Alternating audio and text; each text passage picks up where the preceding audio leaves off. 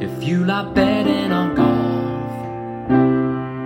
But everyone that you back misses the cut. Get some experts involved with all the stats and the tips and so much more. Cause it's the golf betting system, the golf betting system, it's the golf betting system podcast. Greetings, welcome to the Golf Betting System podcast. This is our 2023 Rocket Mortgage Classic and Betfred British Masters Tips podcast. It's episode 266. The returning Barry O'Hanrahan and Paul Williams join me, Steve Bamford, to discuss our selections for this PGA and DP World Tour action. Morning, gents. Morning, guys. Morning, guys. Please subscribe to this podcast as you drive the popularity of the show. This podcast is for listeners of 18 and above. Please be gamble aware. You can visit begambleaware.org for more information. And of course, please bet responsibly. Visit our world famous golf betting system website where we have in-depth betting previews for both events, strokes gained analysis for both events, course form statistics combined with current form stats for both events, plus our brand new spanking predictor models. All of this content, like this podcast, are completely free of charge with no paywall. Now, Barry is back in the Northern Hemisphere. You can follow him at A Good Talk Golf. Paul is at Golf Betting. I am at Bamford Golf. Subscribe to the Steve Bamford Golf YouTube channel where this podcast is available, along with my weekly golf betting show, which is already available for the Rocket Mortgage Classic. Now, you guys as listeners power this podcast, so we'd need your 5-star reviews on Apple Podcasts. As ever, for those of you who leave a review, I will read them out at the start of a future show. Leave your name and where you are in the review. Now, I've had to edit this one slightly because it was about 700 words long. So apologies to Brian from Canada for that. But here we go. Titled A Love Letter for Golf Betting Podcast Legends, 5 stars. A love letter to my fellow golf podcasters. I have been a loyal listener and lover of the show for many years now. I love the analysis from you three gentlemen. You lot are the benchmark for quality golf analysis. There is no competition. Along with my brother, we do a golf betting tips podcast. Brackets, only major championships. It's quite amateur hour compared to you pros, but we have fun with it. It's called Talking Chips. Anyway, you guys are the absolute nuts, as far as I'm concerned. He didn't put nuts. He put something that was a bit more sexy than that. As I'm concerned, when it comes to golf betting and analysis, your course reviews are second to none. Top notch. Keep it up. And yes, that's from Brian in Canada. Thank you, Brian. Brilliant stuff. Thank you, Brian. Yeah, and I've read through the entire words as well. Really nice of you to spend the time to articulate that all, and best of luck with your own podcast as well. I'm sure I'll give it a listen. I'm sure some of the listeners will give it a listen as well, particularly over the Open Championship in a few weeks' time. Talking Thank you very chips. much for that, Brian. Let me get my thanks in. Come on, Sorry. just to let Brian know that when I started A Good Talk Spoiled, and same with you boys on Golf Betting System, it was complete amateur hour, and I'm not sure we've scaled very much higher from there. But No, very true. we managed to pull it. We managed to pull it together, and that's all that matters. Did you hear, Barry? We were voted the top golf podcast in those sports betting club awards. I did. I know that you've been away in New Zealand or whatever. Did you listen to any of the podcasts while you were down there? Anyway, we were voted top golf podcast. It's excellent. I mean, love it. Like, and thanks to everybody who voted. It means a lot. Exactly. These things are very achievable. Just have to keep going and provide content that people would like to listen to. Now, people know Brian and Barry and Paul were teasing me about my addiction to backing Keegan Bradley. And eventually I slipped and I put him on the post-it note of doom. And what does Keegan do? He goes and wins by about 17 shots at the Travellers' Championship. So thanks for that, lads. Saying that, I'm not sure I would have been on him anyway, because I just don't think I'd have selected him. But yes, An 80-1 winner, can you believe it, in places he was last week. I just want to point this out. If we go back to the Wells Fargo, Wyndham Clark 80-1. That was a enhanced top level event. We then had Grio at Colonial 80-1. Another one on the post-it note of shame. We've then had Nick Taylor in Canada 66-1. The first Canadian to win since 57, was it, or 59? Wyndham Clark wins the US Open at 66-1, and then Keegan Bradley wins the Travellers at 80-1. So 80-1, 80-1, 66, 66, 80. There's definitely been a move in terms of the type of winners that have been winning PGA Tour events over the last 6 to 7 weeks.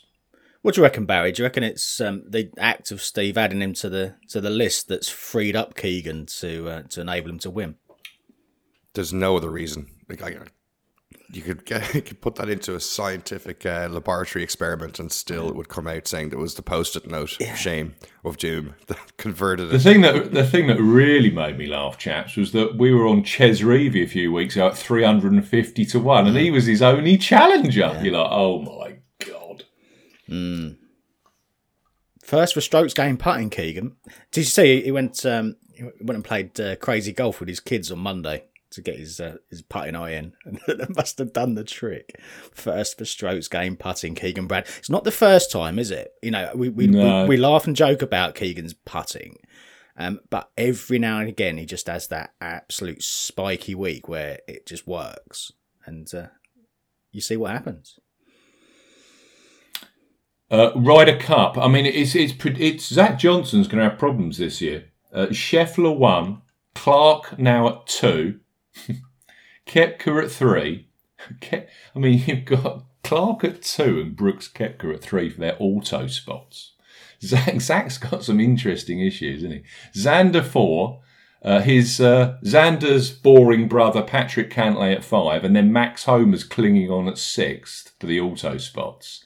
You've then got, this is where it gets really spicy, Bradley at 7, Spieth 8, Cam Young 9, playing awful golf, Sam Burns at 10, Morikawa 11, can you believe this? Justin Thomas at 12. And then outside, if he just picked on that kind of meritocracy, Denny McCarthy's at 13. If Denny could get a win, things are getting super, super spicy. Kitayama 14, Fowler at 16, and we've got Tony Finau down at 18. Yeah. Now, you work that through. There's going to be someone of quite a high name value that's going to miss out on that team. Maybe even 2. Well, yeah. If another name from outside of that list wins a tournament or 2, then puts the cat amongst the pigeons, doesn't it? It kind of makes it scary for us in Europe with the strength of the US team. Yeah, big star. Well, I think it also means from a betting perspective, I think you've got to keep your eye now very, very closely. And I'm not saying it's at the Rocket Mortgage Classic, but we've got some big events coming up. Scottish Open Championship. You then into the FedEx Cup playoffs. St Jude's just rolling in cash, the first event. Some of these bigger names that are in trouble for Ryder Cup qualification, when I say trouble, they need to produce something just to make sure Zach can then put a tick in their box. Someone's gonna click. Whether that be a Morikawa, whether that be a JT, Spieth on the team, whatever. So team captain, and let's be frank, 99.9%, he's going to make sure that JT's on that team as well. But they all want to qualify on merit. They want to be in good form. Yep. Some of these players, a Fowler, a Finau, someone's going to click and win tournaments in the next 4 to 6 week period. It's mad with they have to. Yeah, it's mad with Finau, isn't it? Because the winning form that he's been in, but then a lot of those at the back end of last year were relatively small, I guess, in comparison to some of these designated events. And it's just he's not in the position that you'd expect to see him in, given the form that we know he has been in over this period. The same goes for Europe. You've got players of the ilk of, you just look at Sepp Strucker, all of a sudden playing a lot better golf because he knows, the finish line's coming. Yeah. Seamus Power's going to need to find something if he wants to get on the team. Even someone like an Aaron Ride starting to find a lot of form. Shane Lowry finished top 10 last week. I mean, Lowry's in, but these players around the fringes for these additional spots that the Livsters have left behind. Yeah. One of my friends posed an interesting question in a group thread and said, "What about Harrington as a captain's pick?" Well, he's been playing some good stuff on the seniors. You can't deny that. Yeah, isn't amazing? There's another senior tour win for somebody who just played a major on the main tour. Goes back to the senior tour where it's easier. Plays well, goes back and then just bang, win. Now he's probably like 3-1 starting the week, but it was there. Yeah, but the price is, shows respect for the form that he's playing, and that's the way it is. Take us through Europe last week, Paul. Yeah, well, from a personal perspective, Daniel Gavins was my Sunday hope. I had him top 8, 125 to 1. I had him for 8 places each way, and he was 9th going into Sunday, playing some really nice stuff over Friday, Saturday, and then he shot 83, which was by far the worst round of the day. So he went from a position where I thought he might contend for a place, or with a mad round could even push for something better, and then he had to scroll an awful long way down to find his name in the end, which was a little disappointing. But let's talk about the winner, Tristan Lawrence. So that's his 4th win now in just over 18 months. He's certainly got that winning habit. And you've got to feel sorry for Joost Luiten. Joost had a nice lead going into the final day. I've been on Joost before when he's been in a similar position. Don't surprise us. Yeah, and Joost can tighten up a bit when he's in that kind of defensive position rather than being more aggressive, because he played some beautiful stuff on Saturday, and it just it just didn't move forward on Sunday, and then missed it was certainly inside 3 feet on 17 for par, and that was the end of it really. But yeah, very emotional Tristan Lawrence, and just a winning machine in a DP World Tour level, and yeah, we'll see where he goes. He'd been out of form, he hadn't done much since his previous win, and then just pops up off the back of a couple of missed cuts and wins again at a nice healthy each way price if you'd managed to keep the faith with him last week, which I certainly hadn't. But yeah, we move on. DP World Tour Race to Dubai rankings. Victor Perez. I'm going through the players here that are regulars and effectively chasing a PGA Tour spot for next year. Victor Perez at 3. He's got a PGA Tour card for next year. Moronk's got special temporary membership anyway. Minwoo Lee plays this week. He's at 5. He's going to end up with special temporary membership. We then get down to the nuts and bolts. Larazabal 8. Thorbjorn Olsen 9. Joost Luiten now jumps 12 places to number 10. Can you imagine Joost is toast on the PGA Tour? That'd be interesting.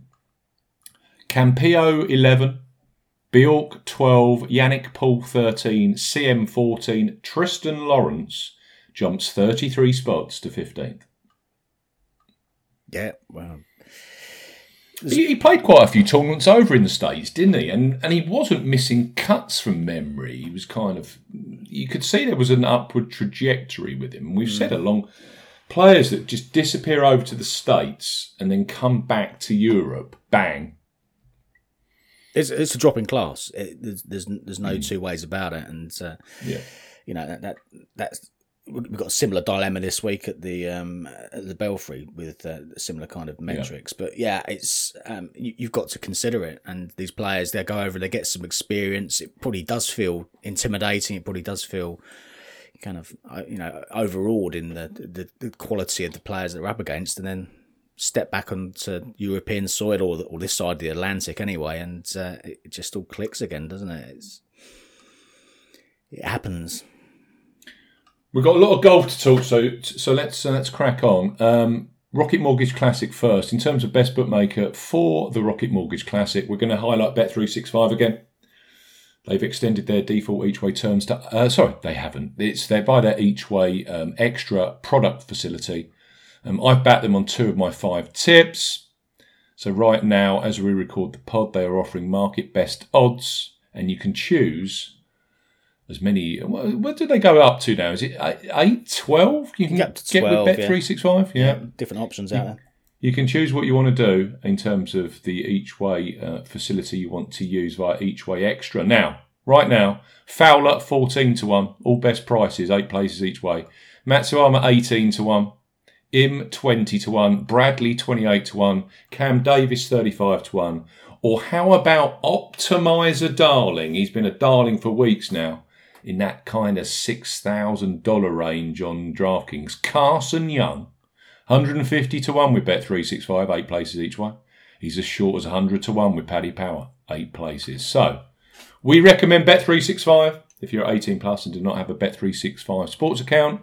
You can find details of their current Bet £10, get £30 in free bets new customer promotion, plus a link through to that very offer with T's and C's in the podcast description. Don't forget to use the bonus code SPORT30 when registering. Now, the thing that got me with the Rocket Mortgage Classic this year is just the names at the top. And we mentioned a few of them a few seconds ago. Tony Finau, Ricky Fowler, Colin Morikawa, Max Homa, Hideki Matsuyama, Justin Thomas. Now, a lot of those guys wouldn't be going anywhere near the Rocket Mortgage Classic if their game wasn't in a complete and utter funk. They're trying to find something. They need to find something. And that's why they're playing this week. Fowler, of course, is the exception. Fowler is playing outstanding golf. It's also sponsored personally by Rocket Mortgage. So that's why he plays here every single year. So, yeah, it's going to be interesting. You've got this tranche at the top, which also includes the South Koreans who aren't playing particularly brilliantly either at the moment. Sung Jae Im. You got Tom Kim, who putts well for one round and then loses 17 strokes on the green another. So, you know, you've got this whole host of players here, most of them in pretty much of a funk in terms of form. And then Keegan Bradley, can he go back to back? People think that he can, you know, because he was 33-1 on first show yesterday. He's been nibbled into 28-1. And then we've got quite a significant jump to a Cam Davis sort, a Brian Harman sort. Well done, Paul. You tipped him up last week. Was it 90-1 or 100-1? 100-1, so yeah, full place. That was nice. Yeah. You did very well on Brian Harman. Do you fancy him this week at 45-1? Not particularly, no. And then we're down into, you know, we're into those 35s out to 40-1 sorts. Right. Let's take you through some of the detail on the Rocket Mortgage Classic for you. We're dealing with the Detroit Golf Club. It's one of the flattest golf courses on the tour. I think I heard something like 30 feet of elevation across the whole property. So flat as a pancake. It's like playing in the Fens, effectively, for those of you who live in the UK. Donald Ross, 1916 original. Classical old-style golf course. It's medium length, 7,370 yards. It's a par 72. It's your traditional 72 split. 4 3s, 4 5s. Water hazards on the golf course, only one. So you can see why Tony Finau won here last year. Fairways are bent grass with poana. The rough is bluegrass mix, 4 inches. That doesn't really scare these guys, to be fair. Greens, small, 5,150 square feet on average. They feature 75% poana, 25% bent grass. Stimp, this is key, 10.5. They set this place up to be a total and utter birdie fest. Balls stick. So, proximity to hole, very nice if you can get that. Difficulty rank, 38 out of 50 last year in terms of difficulty. So, top 12th top 12 easiest golf courses on the PGA Tour that last year. I don't see that changing at all because this place has been deluged with water. Loads of rain on Friday, loads of rain on Sunday. It was raining yesterday when I was actually writing my preview. There's also your typical 50, 60, 70% chance of rain Saturday and Sunday, I believe. That's a movable feast on the forecast. Very similar to what we saw at Travellers. There was always dark clouds overhead and some drizzle and whatever. So I think they're going to rip this golf course apart. I really do. Now you look at this as well. There's a couple of schools of thought when you look at the data. I mean, this is only the 5th renewal. We've had Nate Lashley win this. Now Nate Lashley is a 285, 290 man off the tee. He decided to shoot something crazy like 25 under to win this in 2019. You then get 3 big hitters. DeChambeau, 23 under. Cam Davis, 18 under. We've got Tony Finau. On my preview, it's reading 269 under par. I don't think that's true. I think it was 26 under par. Now, it was low, but it wasn't 269 under. That would be good. Yes, so 26 under par for Finau. Guys that can get it out there. But you look at the leaderboards as well. You've got Troy Merritt's. The shorter hitters that can go low. Troy Merritt, Kevin Kisney has got a great record around here. I don't think big, beefy driving is the end-all this week. I think you will see shorter hitters in the mix and they might actually win.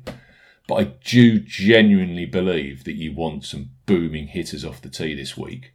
And if you can fit in a player that's shorter but playing some great golf from approach and on the greens, I think you've got a chance as well with a shorter hitter as well.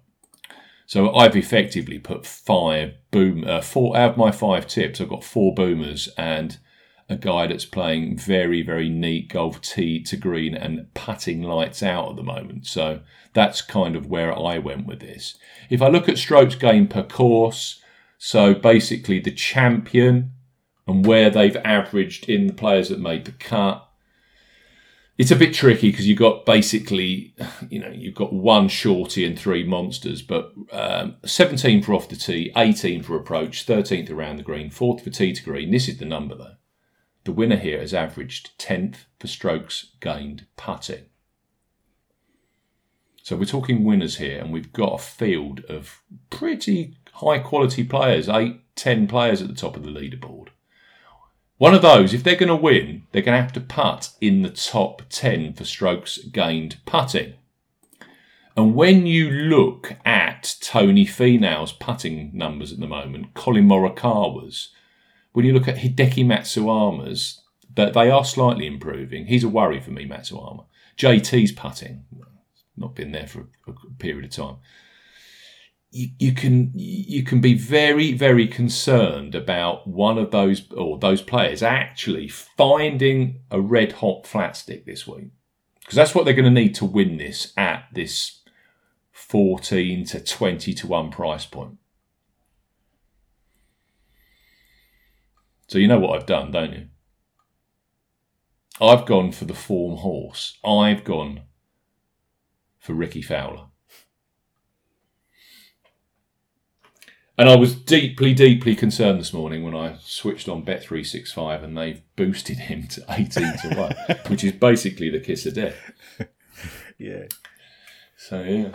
I'm on Ricky. I think, if Rick is sitting there 4 shots off the lead going into Sunday, I'll be an excited young lad. Yeah, that's the one. Clearly, if he's 4 shots clear and someone like Hideki Matsuyama's within 4, I'll know that Hideki's going to come through and win, and Ricky will finish in the top 5 or 6. Well, this is the thing. You can't just play par golf on Sunday from that position because someone will shoot 6, 7, 8 under. And Keegan was interesting last week, wasn't he? He just had that buffer. Him and Ches Reavie had that 5-shot buffer going into Sunday, and they kind of knew, they're old experienced hands, come on, one of these guys got to shoot literally 57 and I need to fall apart. They had that in the back of their mind. Now, Reeve couldn't handle the pressure, but Keegan just kind of got those few birdies in the first 5 to 6 holes, calmed himself down. All he needs to do then, 20 feet left, 20 feet right of the hole, I'll just palm away and it's just job done. Yeah. No one's going to catch me. No. Ricky's a terrible, terrible, terrible leader of a golf tournament. But he's just due, isn't he? He's just so due. And you can put big question marks against a lot of these players at the top of the lead, at the top of the market. Mm. So yeah, I'm on Ricky. Yeah, I've been saying on this podcast for weeks, he's going to do a Jason Day, a Justin Rose. He's going to win something at ridiculously horrible odds in a very, very poor quality field. Yeah.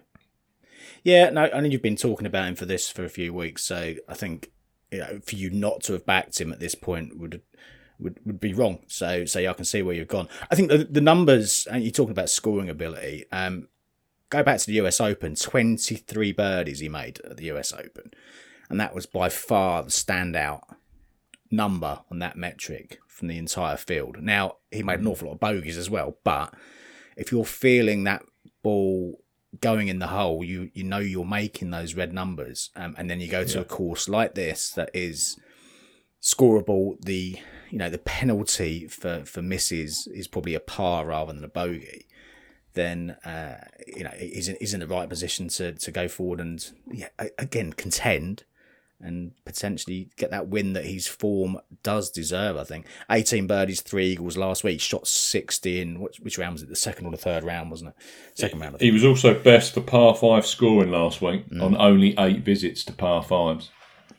Yeah, lots to like. I've put Ricky in with some multiples this week. But yeah, I can see exactly why you've gone down that route. He sits currently first for strokes gained total, 14th for strokes gained putting, and 4th for strokes gained tee to green over my last 8-week metrics. Mm. So he's got that balance of playing great from tee to green and he's making putts. Yeah. Which is you're going to need to do this week. I think so. What about you, Barry? Are you on? Gotta be. You can't be price proud at this stage. Just keep on it. I'd love it to be, as a fan, I'd love it to be like something like the Open Championship, but you can't. You just can't deny he's playing so great, and the price is awful, but it's reflective of how good he's playing. So here we go. I said to Paul last week, if he doesn't win this week, Scottish Open. If Paul doesn't put him up at the Scottish Open, I will shoot Paul. Because you can just see it a mile off. We're all on this week, 14-1. Better field next week in the Scottish Open. What you're going to get? 20, 22s maybe on Fowler, because there'll be Scheffler there, McIlroy, a lot of the top players playing. Goes out and wins. Mm. It's going to be this week or that week. Yep. Or that's what's happening. Yeah, or the Open. Yeah. It's close. He's seriously close. It would, yeah, very, very close. He's playing so well. It wouldn't it couldn't be a shock if take away if you just kind of applied his stats to another player and it would take away the Ricky factor. That it makes it easy to back him. Mm. If it was any other player, you wouldn't put it beyond him to go and pick off a couple of wins in short succession. He's just playing that good. Mm. Yeah. I then jump to 50-1. 1.5 points each way. I got with William Hill, 8 places each way. Ludwig Aberg. Now, I would have thought most people listening to this podcast know of him. He's been talked about very, very highly on the, on betting podcasts and whatever. But for those that are just stepping in, ex-world number 1. The PGA Tour have now got a situation in place where if you're world number 1 middle of the year, you can then jump straight onto the PGA Tour with exemption. And that's what he's done. 25th in Canada, 24th last week at the Travellers.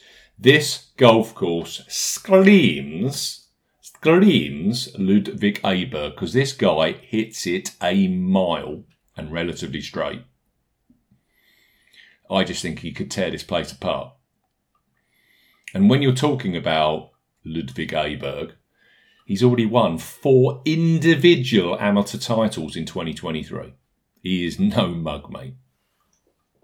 Attended Texas Tech University. I just think on a golf course where booming the ball is a massive advantage, this golf course is perfect for Ludwig Aberg. You are not going to be getting 50-1 on Ludwig Aberg for too long. This just screams to me what we saw a few years ago with the Hovland crop, the Wolf crop, and the Morikawa crop. He's going to just take on board the PGA Tour for a few outings, get his head around it, go to a course in a weak field that he can just take apart, and all of a sudden, this Ludwig Aberg's near the top of the leaderboard. And he's playing the John Deere Classic next week. There's no way you're going to be getting 50-1 on him next week at the John Deere Classic. So I've taken it. So 50-1 on Aberg, and then I go to 66-1. Where are you two guys pitching your tips? I've got another 2. One is in that bracket, or just below that bracket. Cam Davis I've backed at 35s. 33rd last week. 4th for strokes going off the tee, which is his strength. Opened with 65, closed with a 63. As we know, he's won here in the past, and was 4th at the USPGA Championship, just 4 or 6 weeks or so ago. So some good top level form in his locker, and course form, and that spiky kind of couple of rounds last week as well, which is nice to see heading into an event where he's going to need to do that for 4 rounds. But has previously done it. So, Davis for me, 35-1 with 8 places each way. I've got another one, but he's in the 3-figure bracket. Nice, Paul. I love it. I'm going outside with the rest of mine. Should I go through my 66-1 and 80-1 chances then? Well, outside. Well, one of them is outside at 66, and the rest, I got it. You go through yours. Well, one guy who's just been playing extremely hot golf as well, I couldn't seem to get away from, is Austin Eckroat. Ka-ching! I'm on. Please. What price did you get, Barry? What price did you get? I haven't backed him yet. So I'm going to go. I'd be pressing your back button quickly. I'm going to do it before. Just Paul's going to give me the heads up before he launches the podcast. But could you give the listeners a better breakdown of why Eckroat's a good bet this week?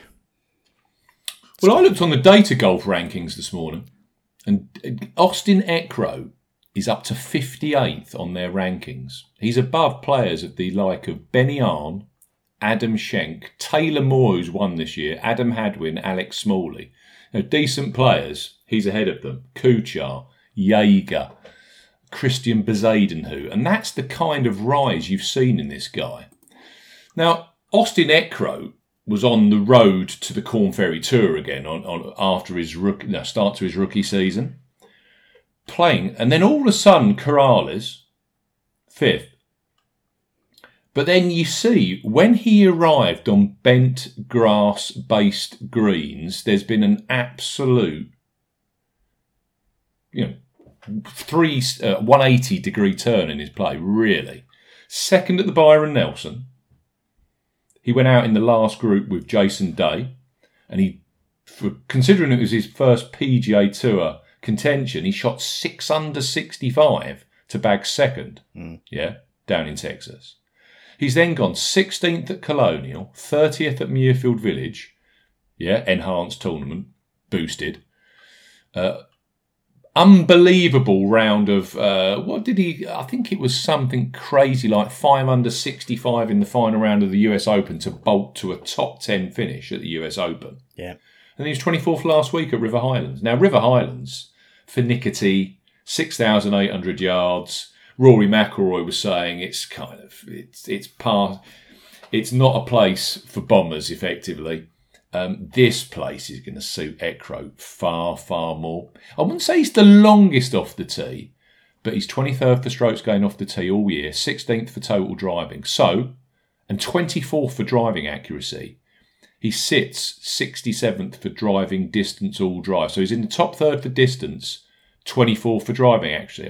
And as we always say, long and straight tends to be something you want to on all golf courses. I just think Eckroat's going to absolutely love this course. So there you go. Playing some lovely stuff, Austin Eckroat. Yep. I know a lot of DK players have been on him for quite a period of time. In the $6,000 category. Yep.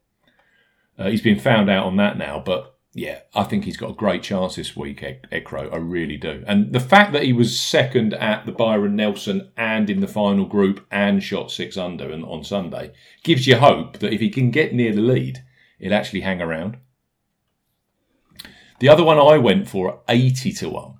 Have you managed to get your bet on, Barry? Or I'm working on it. are you working on it? Ches Reavie. We've been here before with Ches. I'm sure I heard Keegan Bradley talk to Ches during the first 9, and he went. I'm sure he called him Che. On the coverage. Anyway, we've been here before with Reavie. Can back up a top 5 performance with a win the next week. And I thought, in this world now where 66-1 and 80-1 winners are the new norm, I could put a whole team of bombers in, and all of a sudden Ches Reavie's just sitting there on Saturday night, going into Sunday near the top of the leaderboard, and you're like, why didn't you pick him, Steve? So I've just banged Ches Reavie in there because his approach play and his putting, and we've been talking about his putting now for a number of weeks, is really, really strong. And I don't think, as I said, I think if you're on form and you're a plotter, this course is short enough. It's a birdie fest at the end of the day. And Che can be very, very, very hot when it comes to scoring, as we saw last week. So he's in at 80-1 for me. I've then got a 100-1 chance, and I've also got a couple of sort of players I would mention at big prices. So, do you want to chime in, Paul, with your long shot? Yeah, you mentioned him right at the top of the show, actually. Carson Young, 150-1. Still out there with 8 places each way with Bet365 right now. I suspect he'll go 125, maybe hundreds, because he is being backed a little bit. But right now, as of Tuesday morning, that price is still there. I've backed him a little bit recently.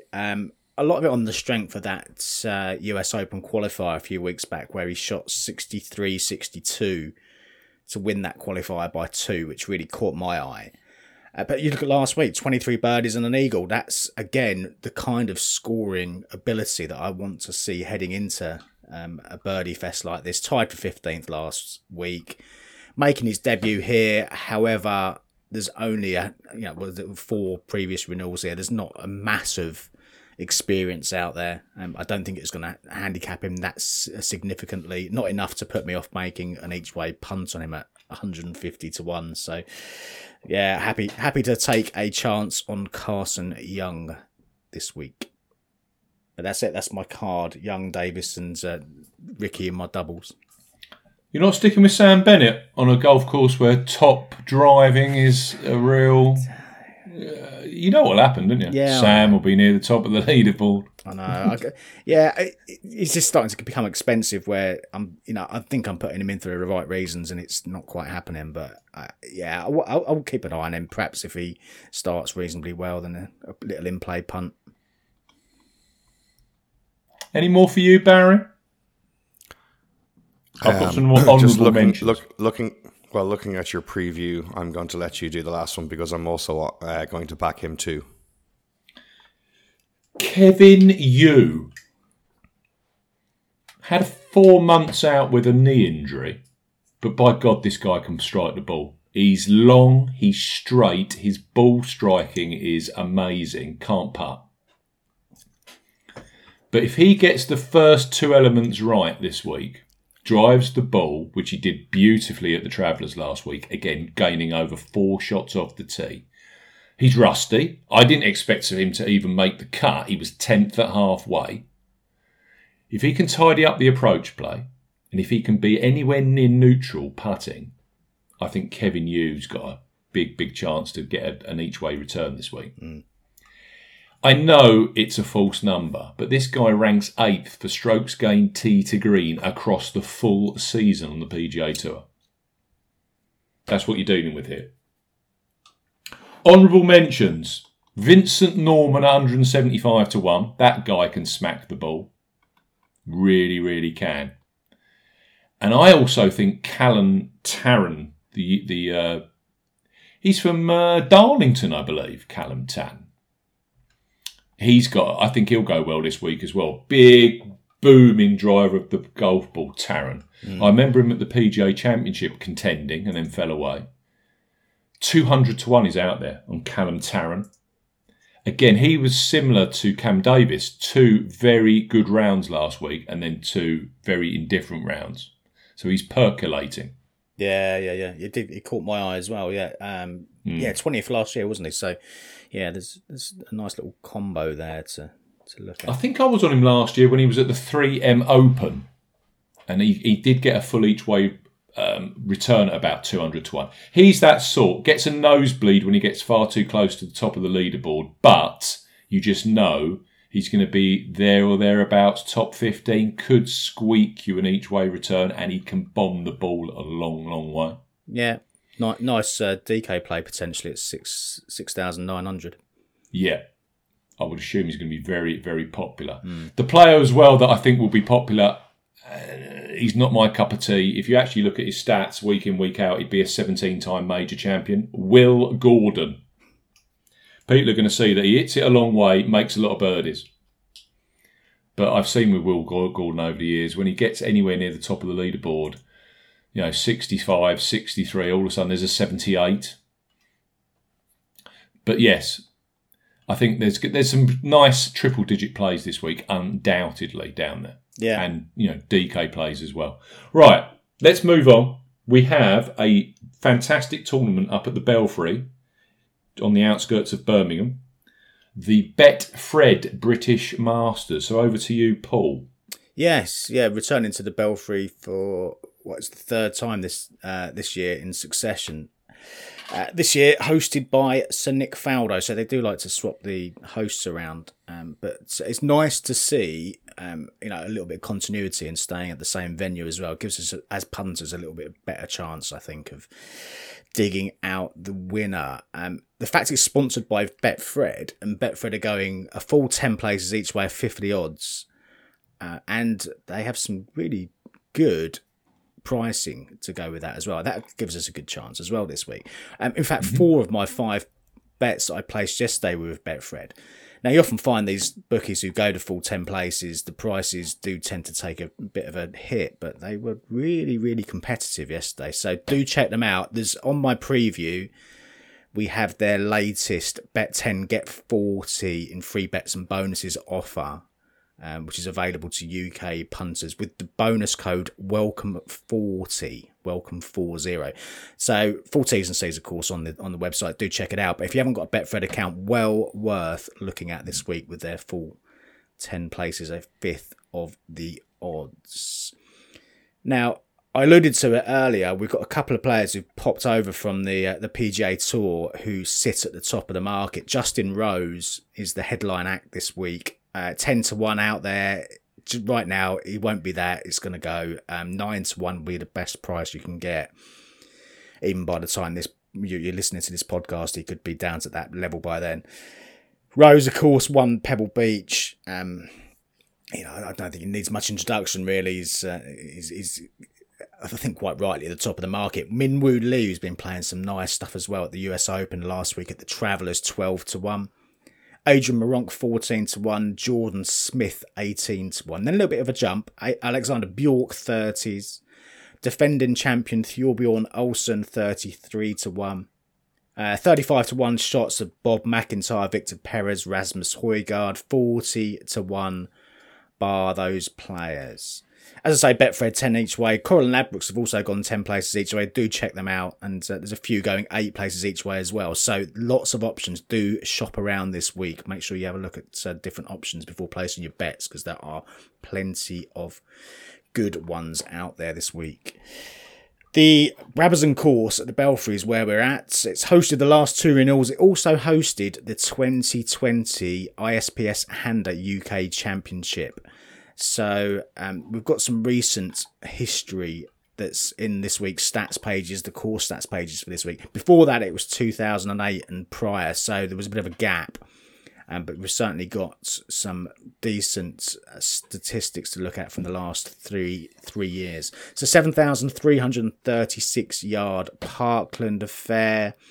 Slightly different in its setup though for its par 72. There are 12 par 4s and then just 3 par 3s and 3 par 5s. So more emphasis this week on par 4 performance overall. Benpoa greens, they tend to favour those players who aren't quite so adept with a putter. So players who can play well from tee to green, but not necessarily out and out putters often do come to the fore here. Now, in terms of the forecast over here in England, over the last couple of weeks, it's been really quite nice. Well, I know you're over in Ireland, Barry, but I'm sure it's been similar over there. But you've missed it while you've been down in New Zealand. The sun's actually been out, which is it's been in the harsh cold of New Zealand, Paul. Yeah, I'm sure it wasn't quite that bad. It wasn't too bad on the North Island. 12, 14, 15 degrees during the day, but down on the South Island in Queenstown, it was hit the temperature was hitting 0. Oh wow! Oh dear, sounds like Iceland. Yeah, well, don't talk to me about that. It's been very different here. So and that have an impact on the course. It's kind of been mid-20s centigrade, so high to mid-70s over the last couple of weeks. A little bit of the odd shower, the odd thunderstorm here and there, but I'm expecting the conditions to be fairly firm, particularly on the fairways this week at the Belfry. We've got sunshine and showers forecast. Not going to be quite so warm this week, but still up to kind of 70 Fahrenheit, so 20, 21 centigrade in the afternoons. 10 mile an hour winds, maybe gusting 15 at times, so nothing overly excessive. I expect it will just be the fact that the fairways will be reasonably challenging to hold this week. That will be one of the testing factors of the Brabazon course. Now, we've got two angles to look at this. We've got, of course, the British Masters history, which it was resurrected back in 2015. And then we've got course form as well, which kind of overlaps. And then we've also got this 2020 event to consider as well. So it's a little messy, I guess, but if you can try and wade our way through it. If you look at the event winners since 2015, Matt Fitzpatrick won 33-1 back in 2015. That was near here at Woburn. 2016 was Alex Noren at 18-1. Paul Dunn won 66-1 in 2017. Eddie Pepperell was 30-1 when he won at 2018 at Walton Heath. 2019 Marcus Kinholt 175-1. 2020 was Renato Paratori at 50-1. Richard Bland won here at the Belfry 150-1 for Bland. And last year's winner, Torbjorn Olsen, was a massive for him, 75-1, as he won his first event for what was 4 years after his trials and tribulations prior to that. Now, course winners, recent course winners, of course, we've talked about Olsen. He won at 10 under, Bland won at 13 under. Prior to that, Rasmus Højgaard, he was a 14 under winner at that UK Championship. So, very consistent winning totals when they've actually played here at the Belfry. And if you go back historically, that kind of 10, 12, anything up to 13, 14 under number really is quite consistent. So I'd be surprised if it deviates massively from that again this week, which does make it quite a challenge. It is quite a challenging course in general. It's not quite what you'd describe as a technical course, I don't think, but it only just kind of veers into the category above. So you need a bit of stoicism, is how I've described it in my preview this week, which I think is the right kind of approach.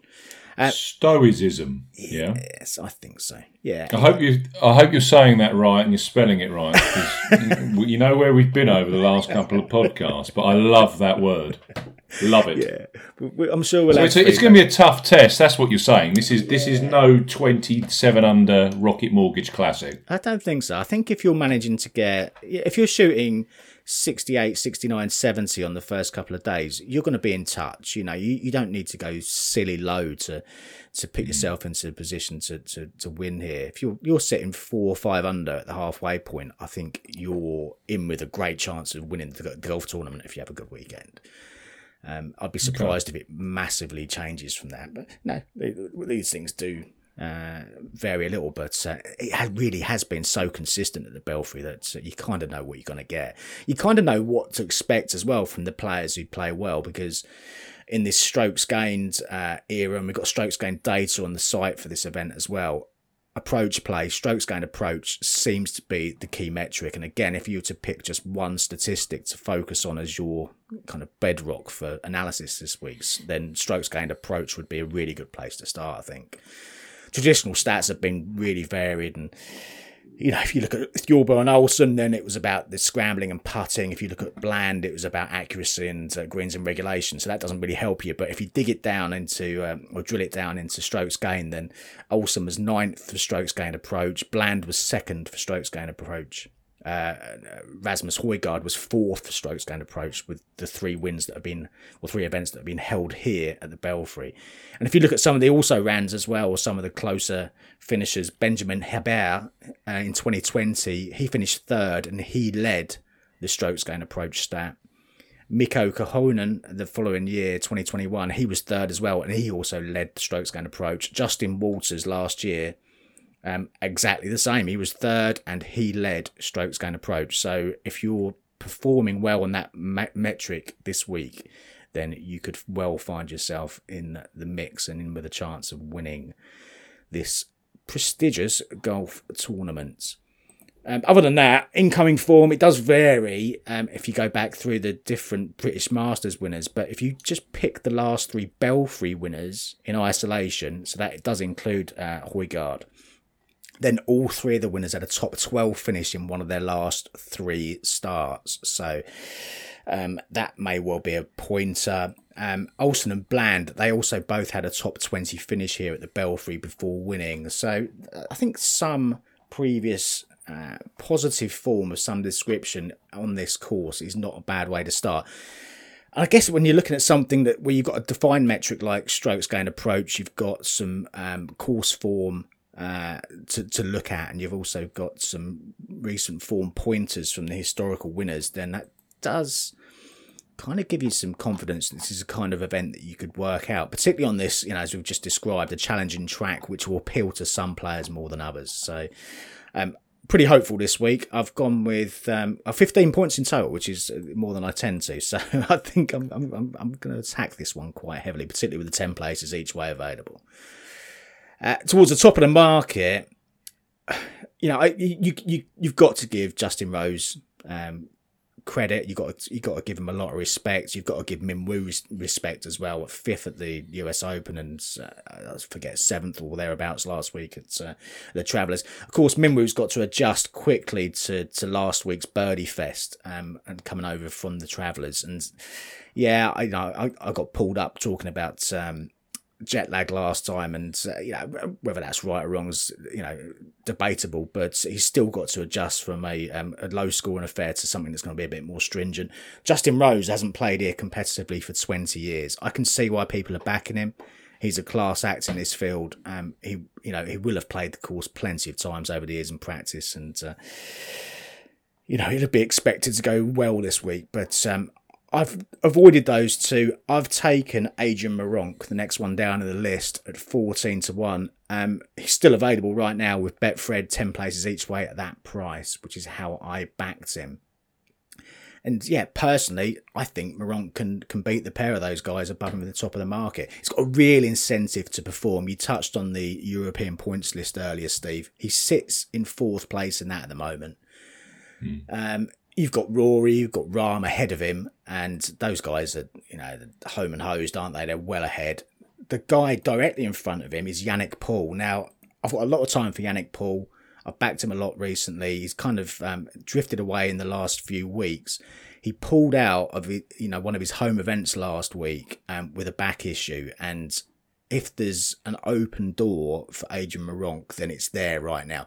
Whether Yannick Paul plays this week or not, he's in the field, so we'll see. It may have been something relatively minor, but for him to have chosen to not play last week, it must have been significant enough for him to feel that he couldn't actually tee it up in one of his home events. So the door's open.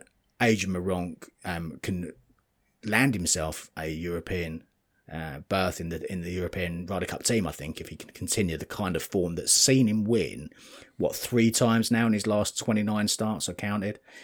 He won the Irish Open this time last year. It was exactly this week last year, so for your Biorhythms fans, that's another pointer. 3rd last week in Germany, 3rd here in 2021, 1st for strokes gained tee to green on tour for the season, 13th for strokes gained approach. For me, Maronk has absolutely got a full house of stats this week. He ticks every box I'm looking at. I can't not back him this week, Adrian Maronk. So Maronk's in 3 points each way. I've also backed Jorge Campillo 40-1. Again, I backed him with Betfred 10 places each way. If you look at Campillo and compare him to the likes of Tristan Lawrence, Adrian Maronk, Pablo Larrazabal, Oki Stridham, all 4 of those guys have won twice so far this season. And Campillo, with his win in Kenya earlier in the year, he could join that illustrious club. It seems to be a trend, doesn't it? These multiple winners, players getting the winning feeling, the winning habit over on the DP World Tour recently. He's won 3 times at this level, and prior to Kenya, he won in Morocco at 9 under. He won in Qatar at 13 under. So they're kind of 2 very relevant winning totals, I think, ideal for this in terms of the level and the difficulty level at least. It's been a little bit off the boil after his win in Kenya, but 14th last week in Germany. He closed with 66. That was the best round on display by 2 full shots, and he's got some decent momentum coming into here, I think. 7th here in the 2020 UK Championship. Lots to like about Jorge Campillo. Lots to like is also about Guido Migliozzi. And I backed Guido at 70-1. I took him with Bet365's 8 place market. The price with Betfred was a little bit prohibitive with Guido, but there's certainly some good prices out. There's still 70 out there right now, and I think that is a decent each way price for a guy. Well, we know he's a bit hit and miss. When he's on, he's exceptional. When he's off, it's a miscut. So you do kind of factor that into your calculations with Guido, but the guy can win. 3 wins now. The most recent of those wins was at Le Golf National, another testing course back in the autumn last year. Closed with a 62. We've talked about it ad nauseum on the pod because it was such a good round from Guido that week. And there's been a few sparks so far this year, nothing special, and that's why you're getting the price on him. He led Abu Dhabi at halfway. He closed with 63 in South Korea, which had me and a number of other punters clambering all over him the following week, and nothing happened. But yeah, last week, that was the most positive, I think, in terms of consistency. He put together 4 solid rounds last week, finished 10th. He was strokes gained positive in every single category last week. And he's got some course form. He lost that playoff here with Richard Bland back in 2021. He was almost the sacrificial lamb because at that point, everyone, the world and his wife wanted Richard Bland to win.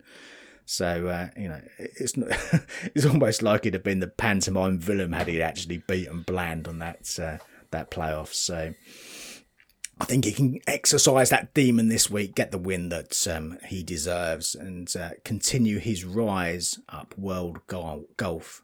Guido Migliozzi. 2 longer shots. Marcus Armitage 100-1. Armitage the bullet. He's got the approach play game to feature here, I think. 9th at the Italian Open relatively recently.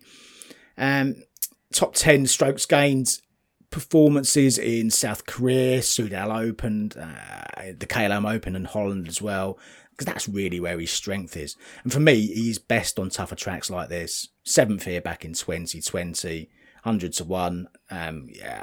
There's no reason for me to not back him at that price. No reason not to back John Catlin at 150-1 either, because he's another one of these guys that thrives on these more stringent tests. Again, 3 times a winner, similar to a few of my players this week. Won a Valderrama at 2 over par. Galgorum Castle 10 under. Again, that's similar to this. One in Austria as well, 14 under. So those two final wins were both in the right kind of ballpark for this week's test, I think. 2 attempts here, 25th and 36th. Solid efforts, nothing massive. Closed both times with 68s though, so he can play the course. And he seems to have found a little bit of form, a little bit of spark at the Scandinavian Mixed. He was 4th to the halfway point, and that was his last start. So it's not really been factored into his price. And when Catlin on a tough course finds his game, he can compete and contend. So happy to take him on at 150. So Catlin, Armitage, Migliozzi, Jorge Campillo and Adrian Maronk. My team of 5. Barry, a chance to cast your eye over the Belfry? Trying to do something on the fly here. Speaking of jet lag, I'm doing my best to deal with that. I think it's a mindset thing. Just don't accept that it's there. Ignore. Connor Syme was one I was looking at. Yeah, he's played well here before, hasn't he? He was 3rd last year, 14th last week. Just kind of immediately said hey when I was looking at the sheet. So, but yeah, I'm a bit on the fly right now to have anything with more conviction. Yep. No, fair enough. What about you, Steve? Guido 70 to 1. Mm-hmm. He's got to be a punt, hasn't he? And you look at Callum Hill, he plays well, doesn't he? 50 to 1. Both with Bet365 each way extra. Yeah, do you know, I looked at Hill. He does play well here. He's playing through a bit of pain with his back.